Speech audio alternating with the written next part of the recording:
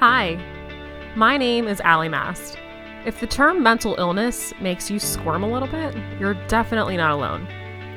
But after living with mental illness for over 20 years, I'm proud to help break down those walls of stigma. When I became a mom in 2017, I realized just how desperate the need was to support people, especially moms, in their mental health journey. It's gonna get a little awkward around here, but cultivating change always is. Welcome to The Mentally Ill Mama.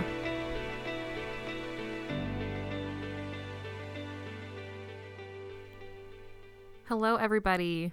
Merry Christmas Eve to those that celebrate.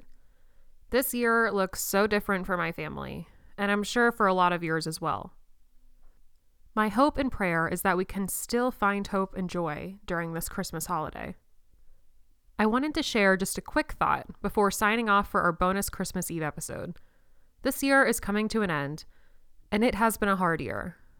A horrible year for some. A year full of loss, grief, disappointment, loneliness, and depression. And I in no way want to downplay those things. For some, this is a season of grieving. And we don't need to force a positive spin on everything, like many of us have been taught to. Let people grieve. Love them through it, but don't force happiness. God is not a God of rushing or pushing. Take your time, ask for help, be gentle with yourself and your people. If this is a joyous season for you, that is awesome. You are allowed to be happy when others are grieving. You are allowed to be at peace when others are in unknown waters. But don't forget your fellow human who is going through those hard times. When we are in a good spot, let that be a time where we can share with others. All right, guys, that's really it.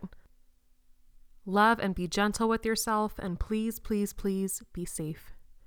2020 is almost over, but the pandemic we're living in doesn't expire on New Year's Eve.